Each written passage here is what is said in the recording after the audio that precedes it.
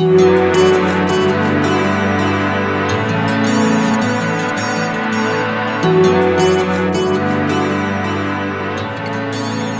everybody. I'm Scott. Hello, I'm Julie. And this is a Good Story is Hard to Find podcast, where two Catholic friends talk about the books and movies they love and the traces of the one reality that lie below the surface. Yeah. And we'll do the whole podcast like this. Or actually, we probably need to sign it. Because this is too loud. I have video on my computer for that. This is way too loud. I hear something rampaging through the house. Just a minute. Oh my gosh. Yeah. Yes, A Quiet Place. Directed by John Krasinski. In, was it 2017? 2018. Oh, it was this year. It just came out this spring, I think, didn't it? That's right. Mm-hmm. That's right. I did go and see it at the theater when it came out because I heard so many good things about it, and I was blown away by it. I thought it was terrific. And then when it came out on DVD, picked it for here because it is October, and this is a monster movie. It is definitely a solid monster movie. Heck yeah. So what this movie is, there's a description on IMDb that's perfect. And it's it's a one sentence elevator. You know, in a post-apocalyptic world, a family is forced to live in silence while hiding from monsters with ultra-sensitive hearing. Here, how's that? That's pretty much it. You bet. And it is a monster movie. Definitely a monster movie. Yeah. But yeah, that one sentence misses quite a bit. So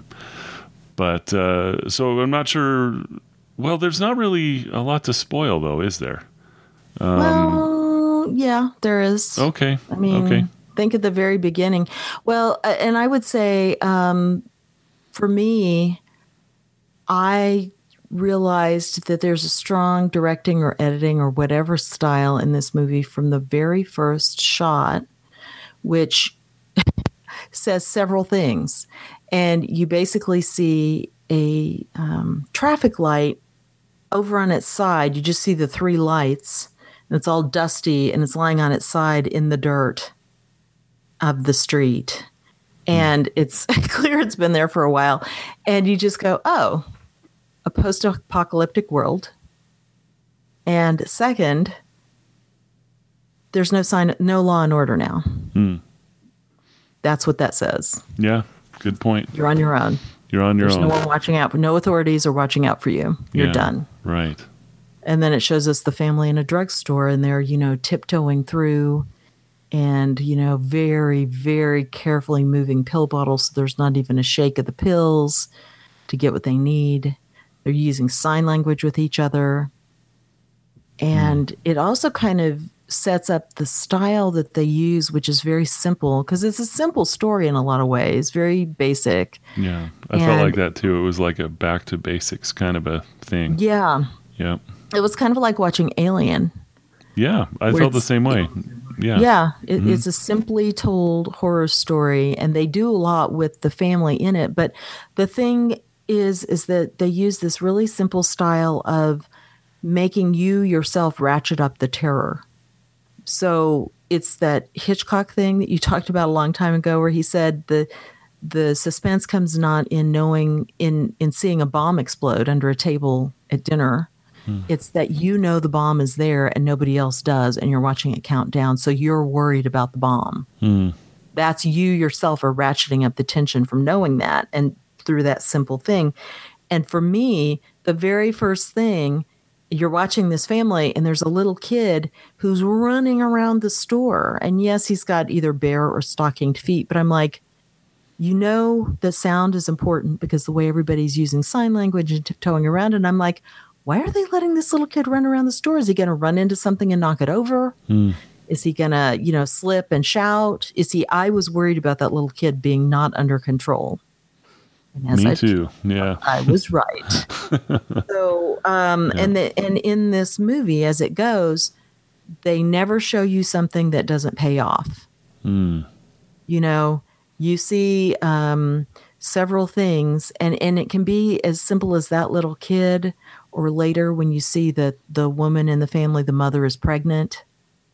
you yourself are kind of, your mind is ratcheting off going, oh my gosh, I now know what that means because you can't have any noise. Yeah. Yeah. And the other things then are things that are more specific, like a nail. You see a nail and you're just like, oh crap. I'm just waiting for this to happen now. And so the whole time, and then every time you see them just living their lives, you're thinking about how much noise something could make. Yeah. Yeah. And so I admired that. Yeah. Well, good.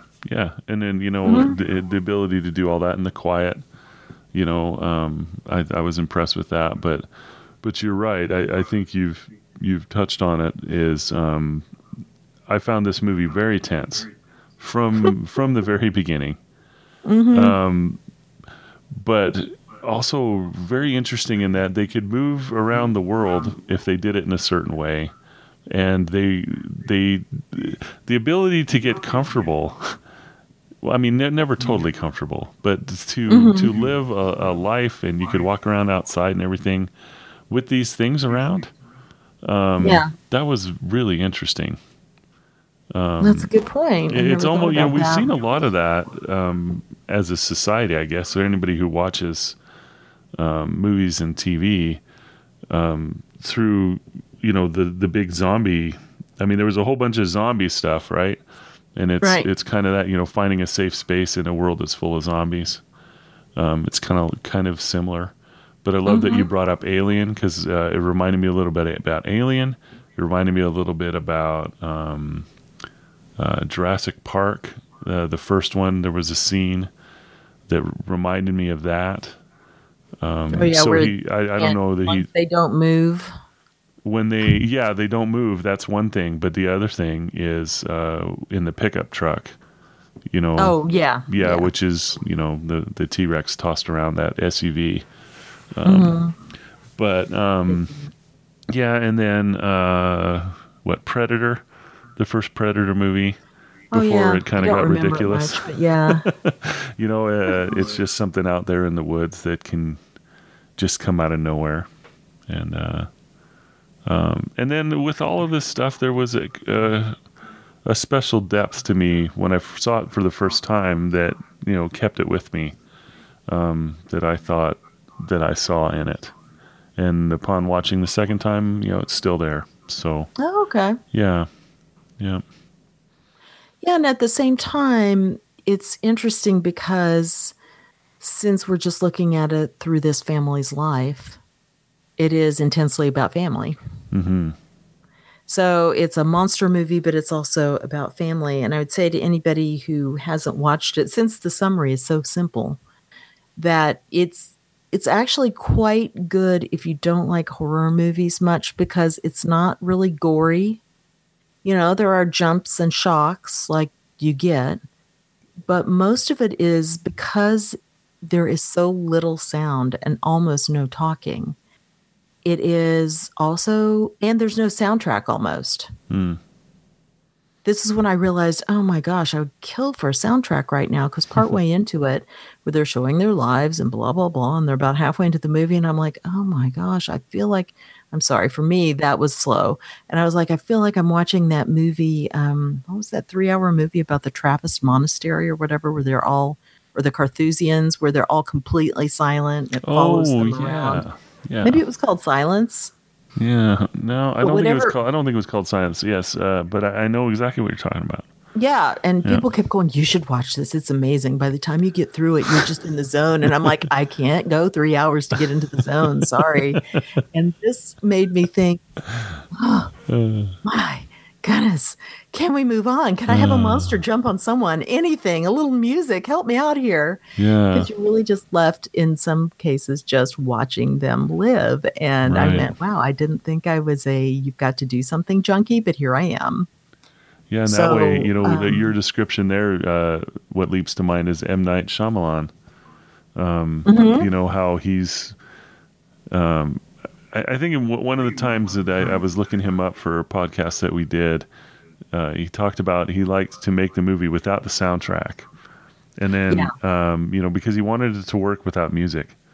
And then put the soundtrack in after, and minimally. A minimalist soundtrack. So like Signs, for example.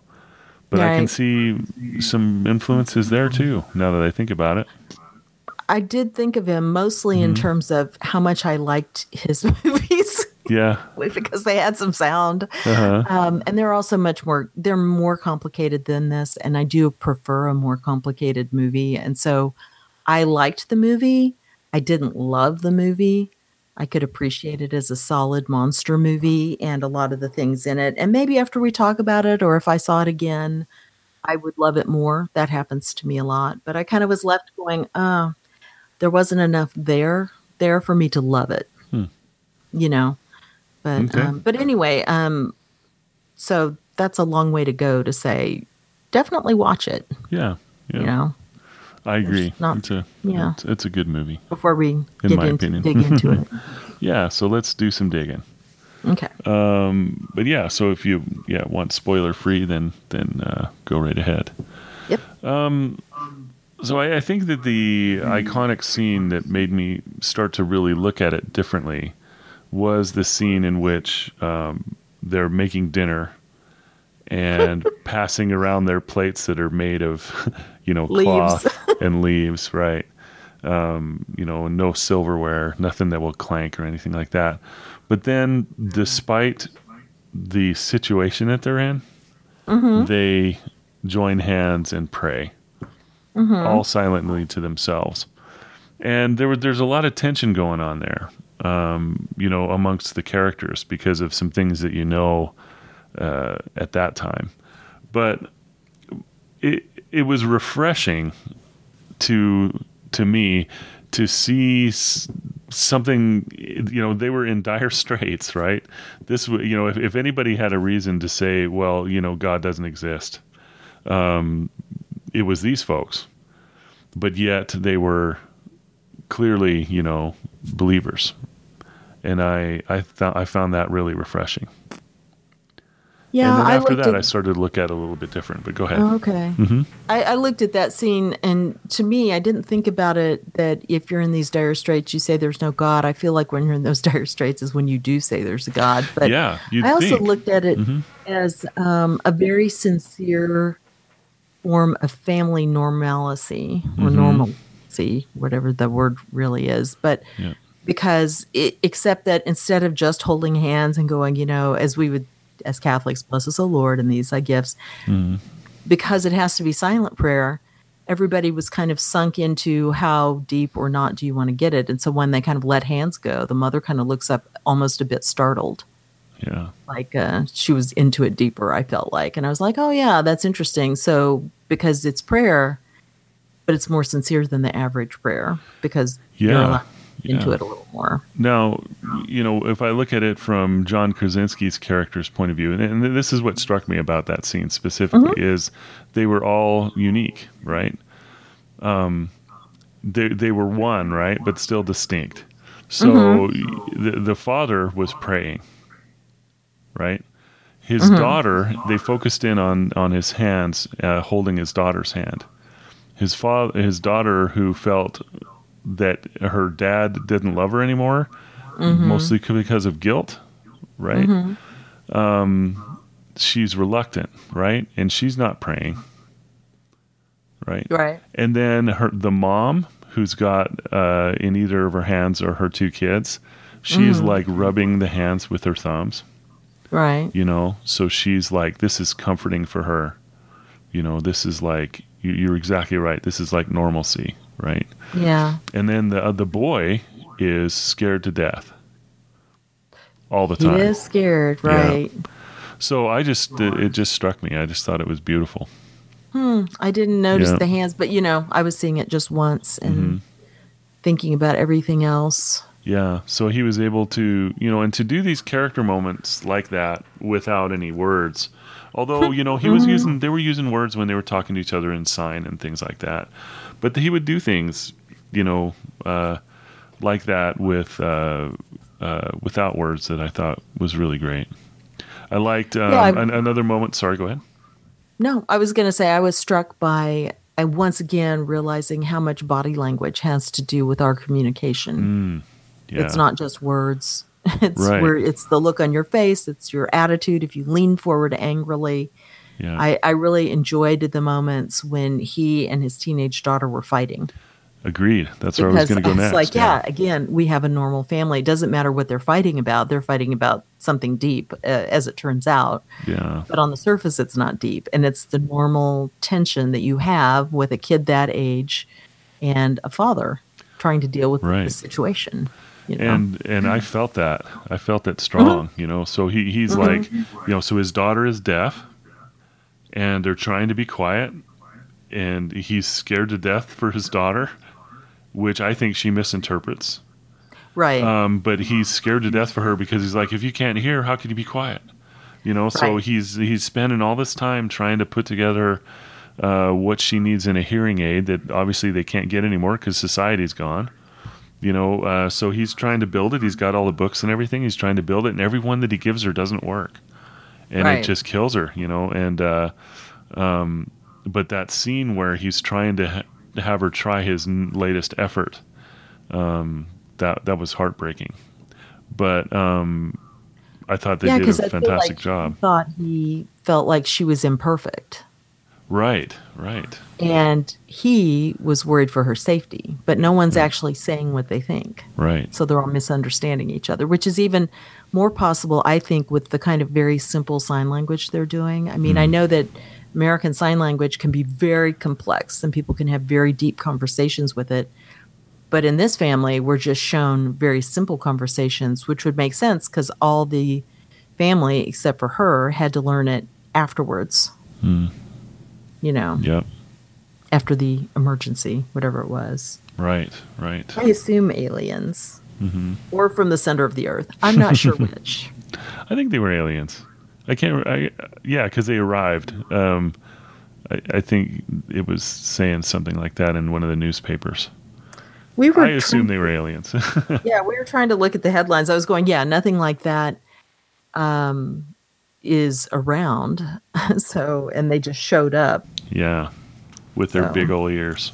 Yeah. So you were going to say something. And I kind of Yeah, well, no, that's where I was going to go was that. Oh. And then Oh, the sorry. next place I was going to go was there was a scene where they're in the basement, him and his wife, that really touched me. And again, it was a little bit of normalcy.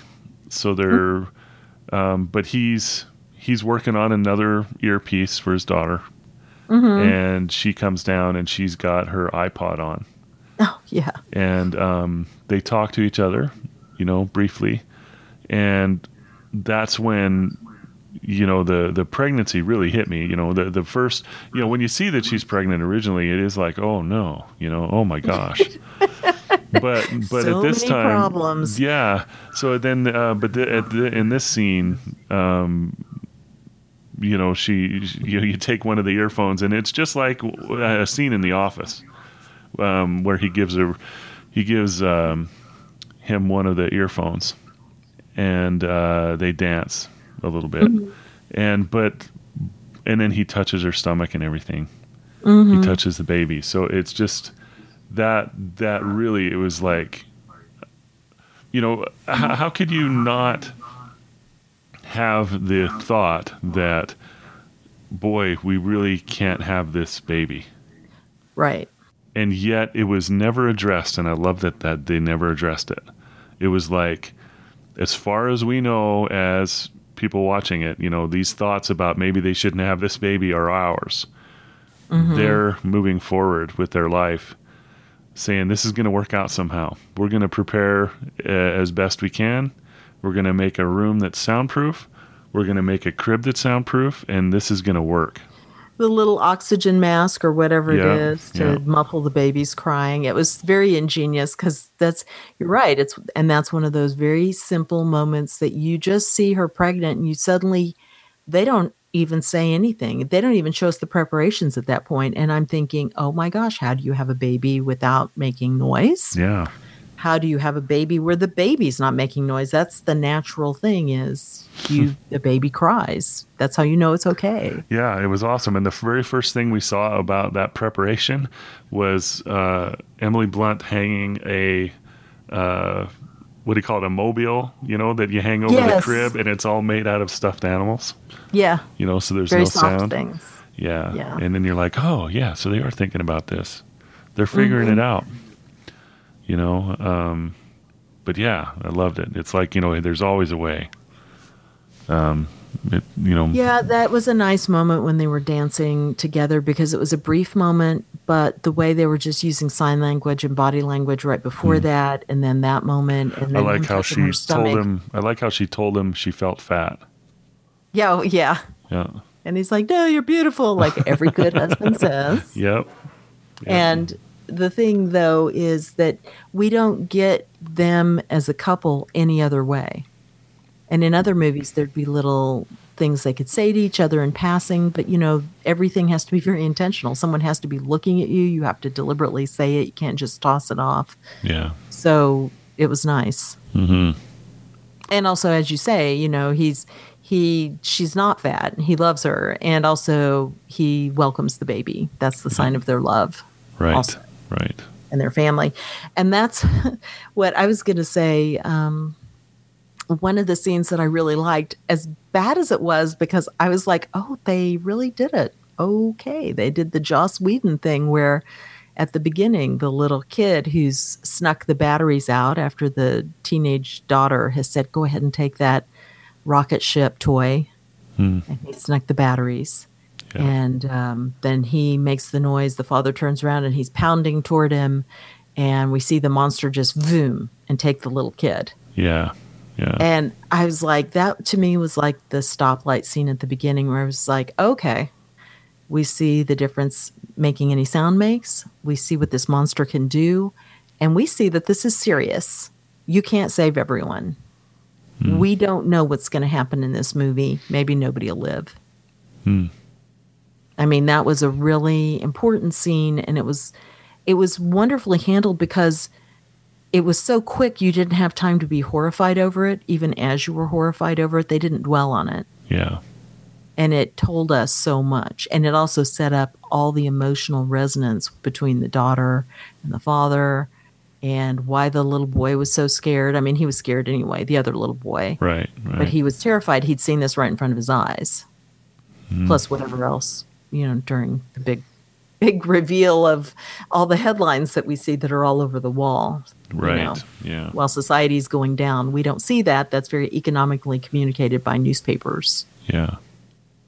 So it was well thought out. Yeah, it was well thought out. Yep. Mm-hmm. And but you're right. Yeah, when I think about that, yeah, you're right. That was all set up, and I didn't really think about that, but the thought of losing that kid at that time, what it did for the rest of the movie, you're right. Yeah, to make you feel like, okay, everybody's at risk now. Whereas if he had saved that kid at that time, as far as the story goes, we would have had hope, you know, that everybody's going to be fine, you know. So yeah, and it doesn't matter how heroic he is; he can't save everyone. Yeah. Yeah. So now we see the father's problem too. I mean, you know, because any father wants to protect his family like that. Yeah, no doubt. And he can't. Mm-hmm. Yeah, and I also loved, and I know this is a me thing probably, but I loved all the things that they had done to set themselves up. You know, like the lights that are outside, and how somebody thought of, you know, you assume that it's the dad, but it doesn't have to be. It could have been anybody. Hey, let's make some red lights. So if there's trouble, you just turn on the red lights. Good idea, you know, really good idea. Clever. And then he's got electricity going. He's got batteries. He's got he's trying to contact people he has through his the video radio camera set up. Yeah, yeah. And he's building electronics, trying to get his daughter's hearing working. All this stuff is happening, and how they set up their house, how they set up the room for the baby to be in, all that. And then you go outside, and he gets on top of that grain silo and builds a fire, right? So it's like he's got all this stuff that he's done, and then it's Lord of the Rings Watchtower time. Right, you go right back to the old, you know, primitive stuff, and he builds a fire, and he can see the other people in the distance that, you know, respond to him that way.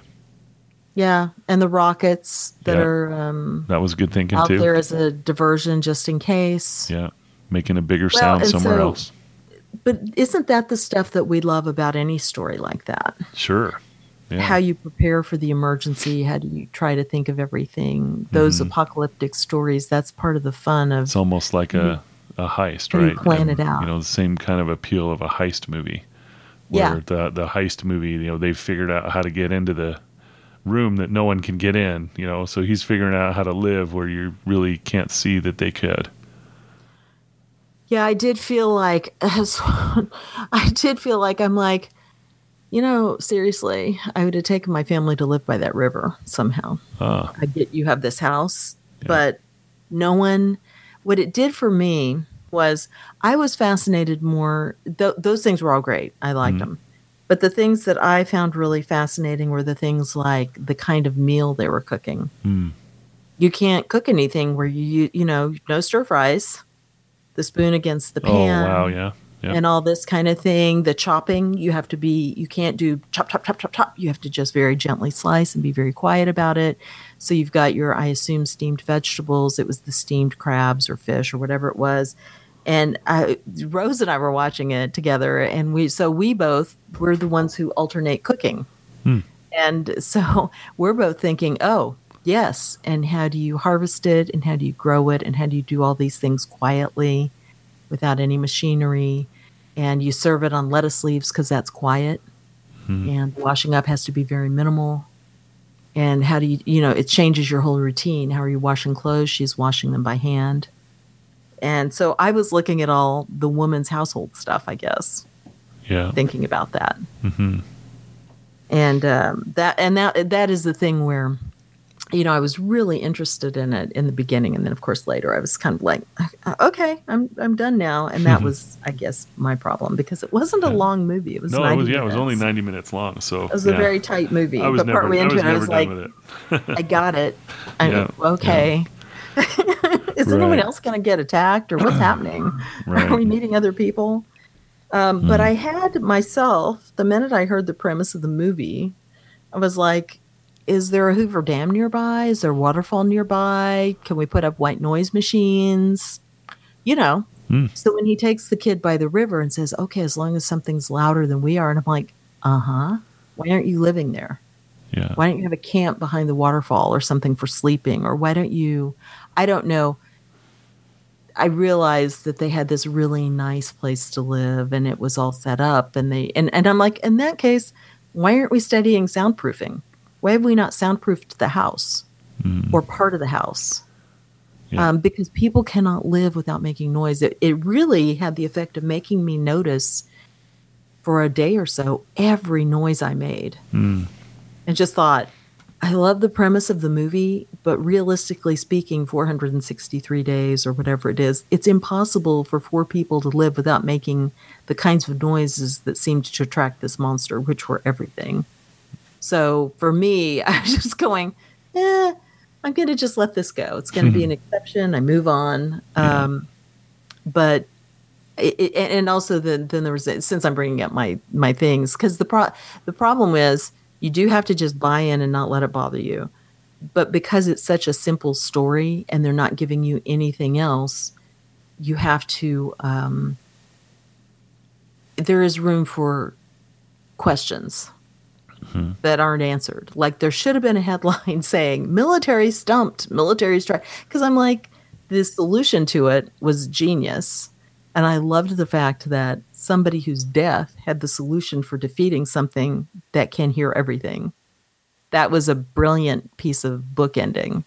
But I kept going, there was time enough to print all these newspapers with all these headlines.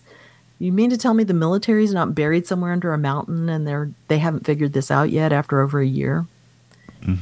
Maybe not. Maybe that's the only. We just don't. We don't see that. Yeah. We don't see that. And we are not told that any of that. But those are the questions that come up where I'm like, So this is just me. Yeah. Yeah, my mind didn't go there. Yeah, no, I know. Yeah. It's big. Because like when I very first read the description of the movie, I'm like, so live by a big waterfall. How hard is that? Yeah. But anyway. But Absolutely. since they didn't do that, that's okay. They just didn't think of it. They thought of But everything since they else. didn't do that, she had to have the baby in the tub. The worst part about that was I was looking at it going, oh, crud, she's not trying to have the baby. She's trying to keep the baby in. Mm-hmm. Like, I've had 4 kids, Uh-huh. or you're my 4th kid, or whatever. Oh, no, it's coming fast, And I'm like, oh, it's right there. She's going to have the baby. Oh, man. Anyway, Yeah. so that was pretty a terrible tense. problem. That was tense. Yes. Yeah. I know. It's just like, wow. Yeah, and super effective, I thought, is and how it was shot and everything. For him to come over the hill and see, all the red lights, and then sprint into action. I loved when he told his son to go set off the rockets, and his son was horrified, but did it anyway. I thought that was awesome.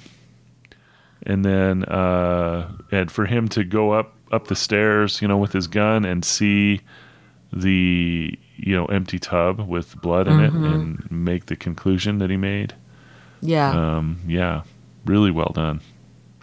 And then it was another nice reversal that the way he finds out she is alive is usually the way that would be the horrific ending of something. It's the bloody hand coming up against the glass. Right. Usually that would be the awful thing. And in this, it's good news. She's alive, and there she is. Yeah, there she was. Yeah. Yeah, that's a good point. That's a good point to take that and spin it around. Well, it's like, the reversing of the deaf girl is the one who has the key to the monster, killing the monster. Sure. Yeah. And I also really liked the thread that you kind of touched on of the son who's younger than the sister, and he is terrified.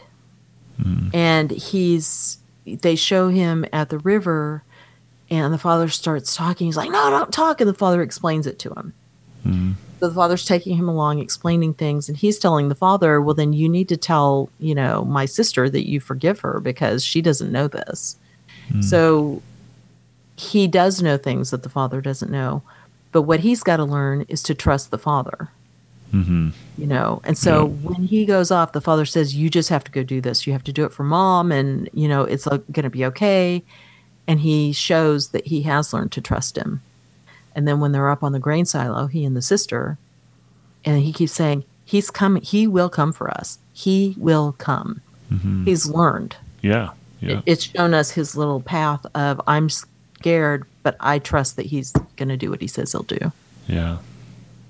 So he has his own little arc also. That's true. Yeah.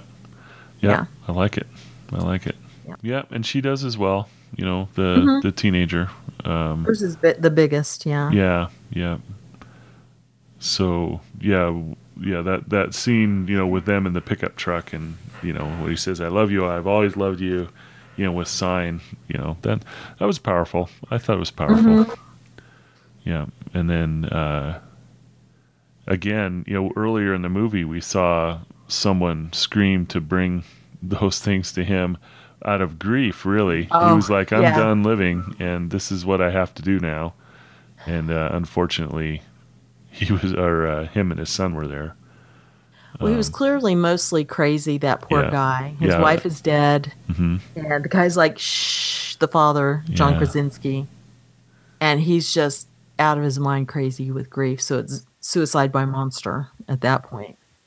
And he doesn't care that those 2 other people are there and can be killed. Right. So, but it also is that confirmation there are people living pretty nearby that they don't even know about because everybody's having to be so quiet. Yeah. And you would think after a year somebody would find a way to communicate more directly, but maybe not.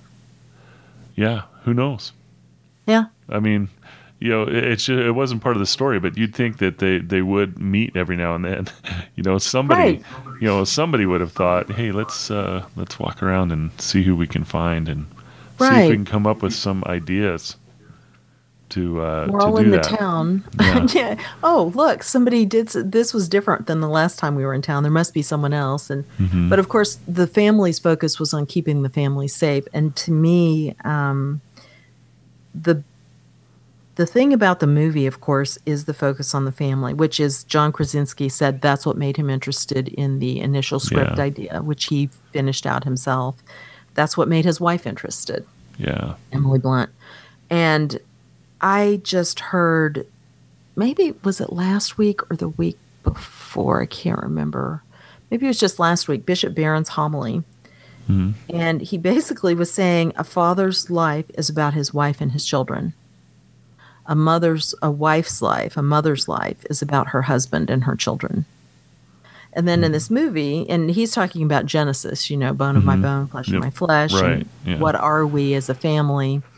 But then Evelyn says, who are we if we can't protect them? Meaning the children. Yeah. As parents, you give your all for that. And so between showing the tender moments between the couple and the fact that, the baby is welcome and the love Yeah. for the kids and trying to protect them and teach them Mhm. and the misunderstandings that are still overcome despite all these problems, it is really about what does it mean to be a family Yeah. and Agreed. a couple and to love each other. Yeah, and to go down those other roads would have taken away from that. Right.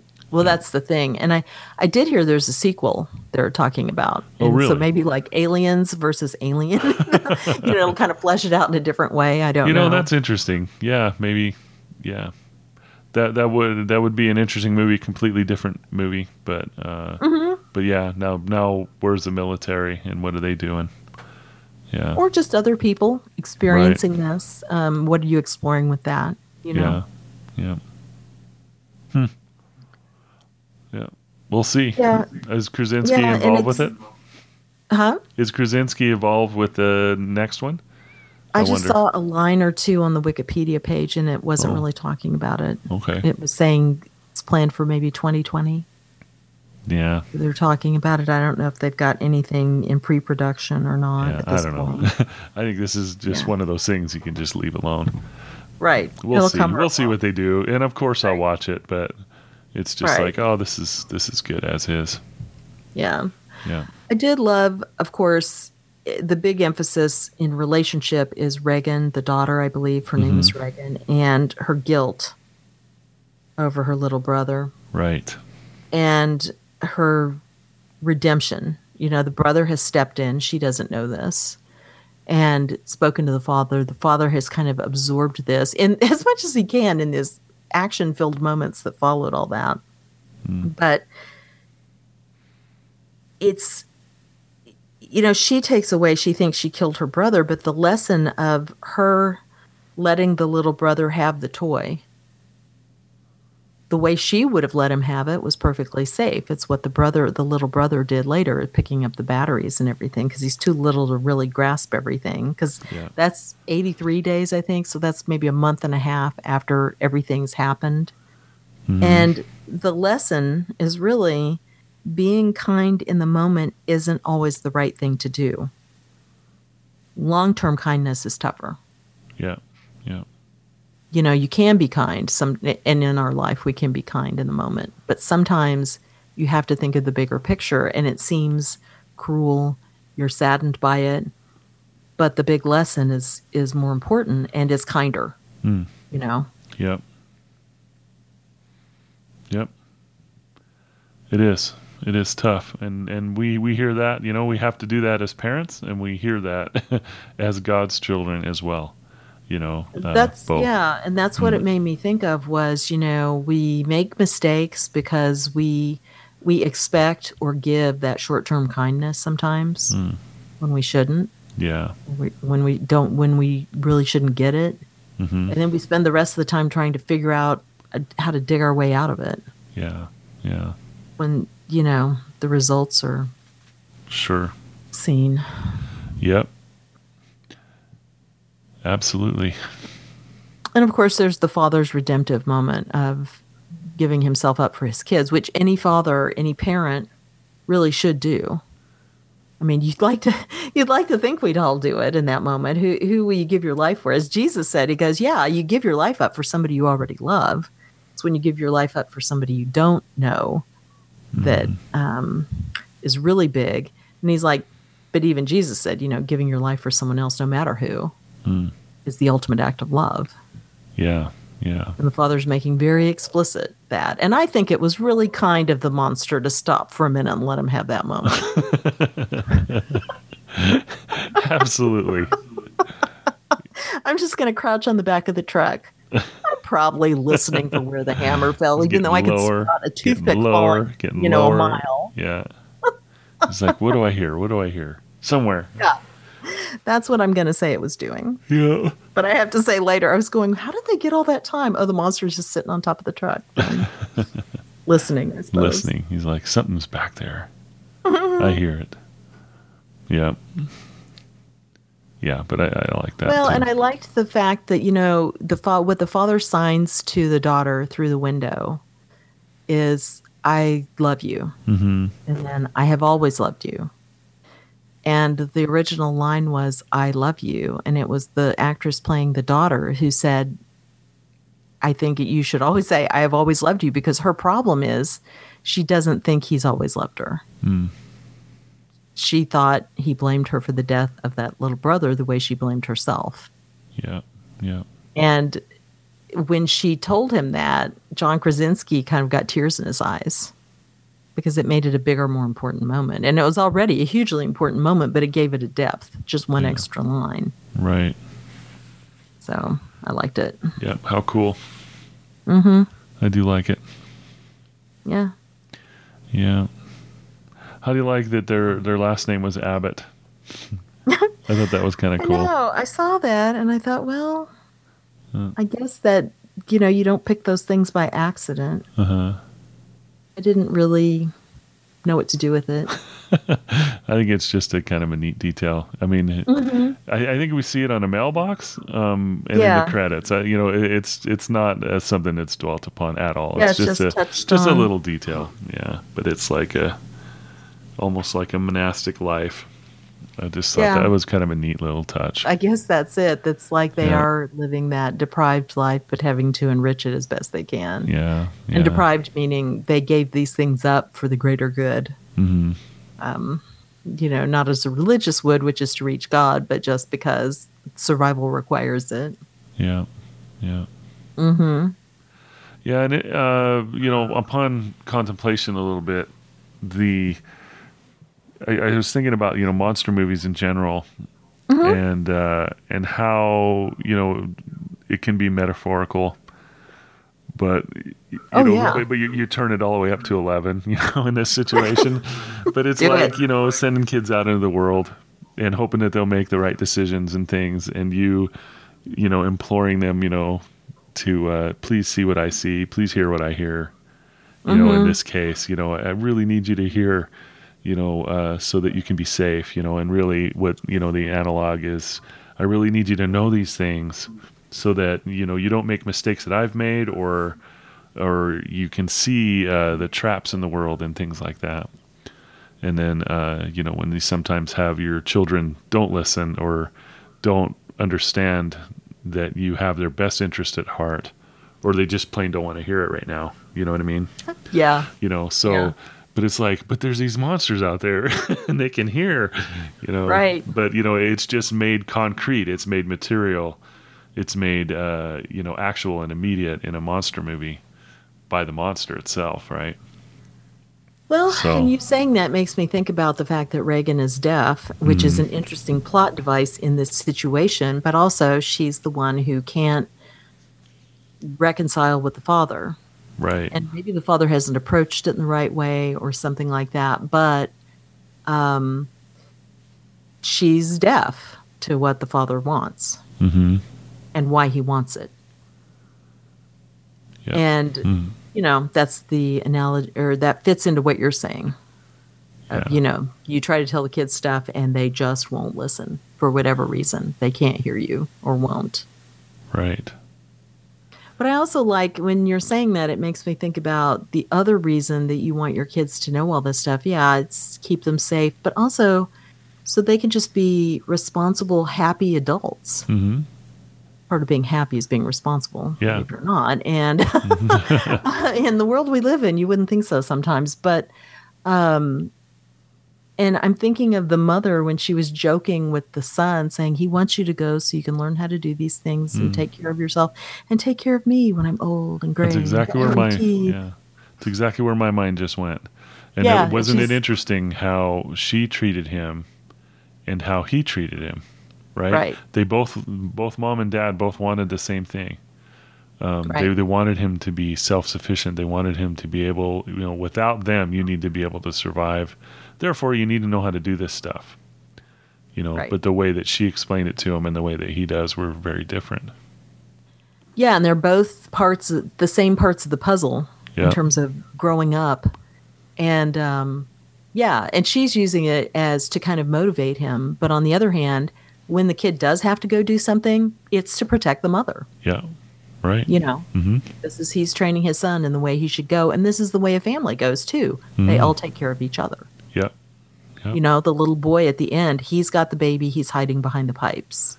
Yeah. And That's right. The daughter has figured it out, and the mother's standing there between her and the monster with a shotgun. Yeah. I did love the construction of those monsters, that they had this armored head, unless they were really, really listening, in which case it was like one giant ear. It was the grossest thing ever. That was really genius. Yeah. I was like, no wonder they can hear. My goodness, their entire head is an ear. Oh my gosh. And the monsters were kind of interesting because we weren't given anything other than, they're obviously hungry. And at first you think, well, they're mindless. They're just responding. But then later on, after some noise has been made and there's no sound and they kind of come and investigate, you think, well, they'll leave because like an animal, there's nothing else here. No, this monster keeps looking everywhere. Yeah. And I thought, oh, that means it's smarter than I thought it was. And then I'm extending beyond the story, but I'm thinking, well, if it was actually an alien, it would have to be smart enough to get there somehow. Yeah. And that was solved in the Aliens franchise by having them hijack a smarter race's technology. Piggyback like parasites, because they were parasites. But anyway, it didn't take me. I wasn't wondering about that, but I thought, oh, well, it has to be a little smarter than an unthinking animal, or it couldn't have gotten to Earth. But I was surprised by that. Yeah. It's still looking everywhere in the house. Right. Like, I heard something. I am not going away. Yeah. Yeah, you've got that idea in science fiction about, if you have an alien who has needs and they're incompatible with yours, right? But you can't communicate. Is there a possible way that you cannot have conflict? So it's like, these things could be super intelligent, very intelligent, but we just don't understand, what they're doing or, what their motivations are or anything like that. And it certainly can't talk to them. So, right. Yeah. But that, that's a common science fiction idea. Yeah. Yeah.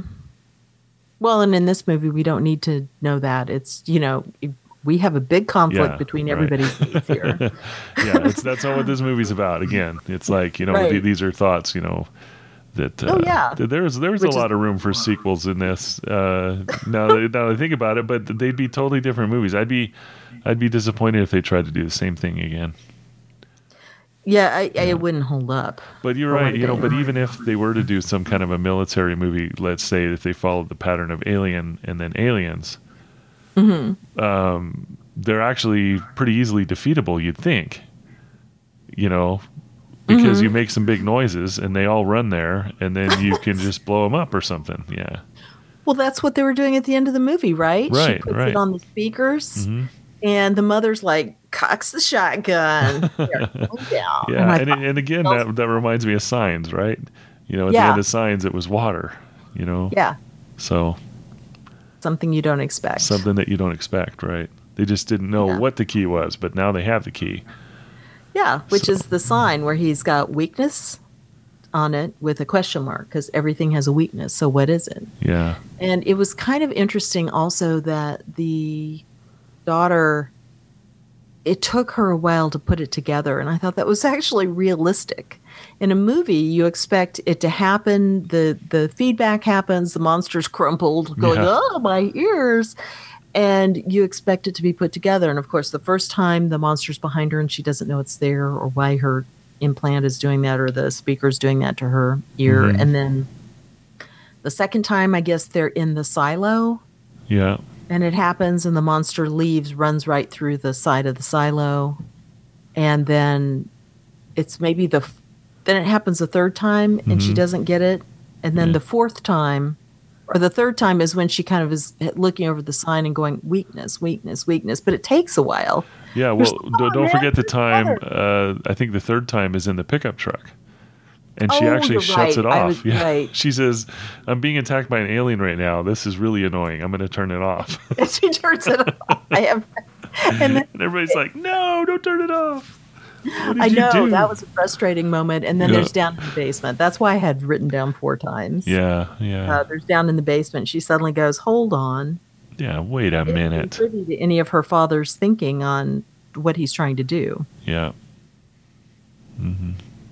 So. Yeah, very cool. Fun stuff. Fun Halloween, Christmas, or I said Christmas. Fun Halloween monster movie. Yeah. Well, I did want to say that we didn't mention Regan has her another moment of redemption because she saves her other brother. Oh, yeah, that's right. In the silo. She does, in the silo, yeah. She jumps right in there. So, for her personally, even if it's not with what she thinks that her father thinks about her, for her personally, that's a moment of redemption. Yeah. Yeah. You know, and she goes down. You know, he's got to pull her out of the grain. That's right. But, you know, she jumps in and she's going to do it. No one else is going down on her watch. Right. Yeah, that was a good moment. Yeah. That's it. Cool.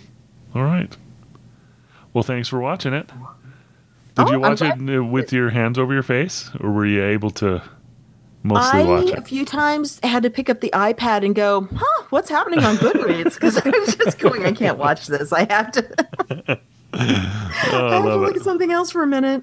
Was Hannah there preparing it? No, darn she it. wanted to watch, and our schedules just couldn't work out and for me to watch it in time for me to have a little time to think about it.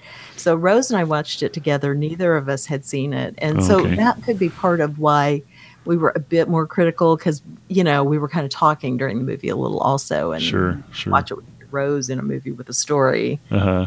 But she liked it. That's she's good. like, oh, yeah, it's a solid movie. And she's the one who made the observation that, with such a simple story, and if you've read any kind of science fiction or horror, your mind is going to go to places that this story is not about.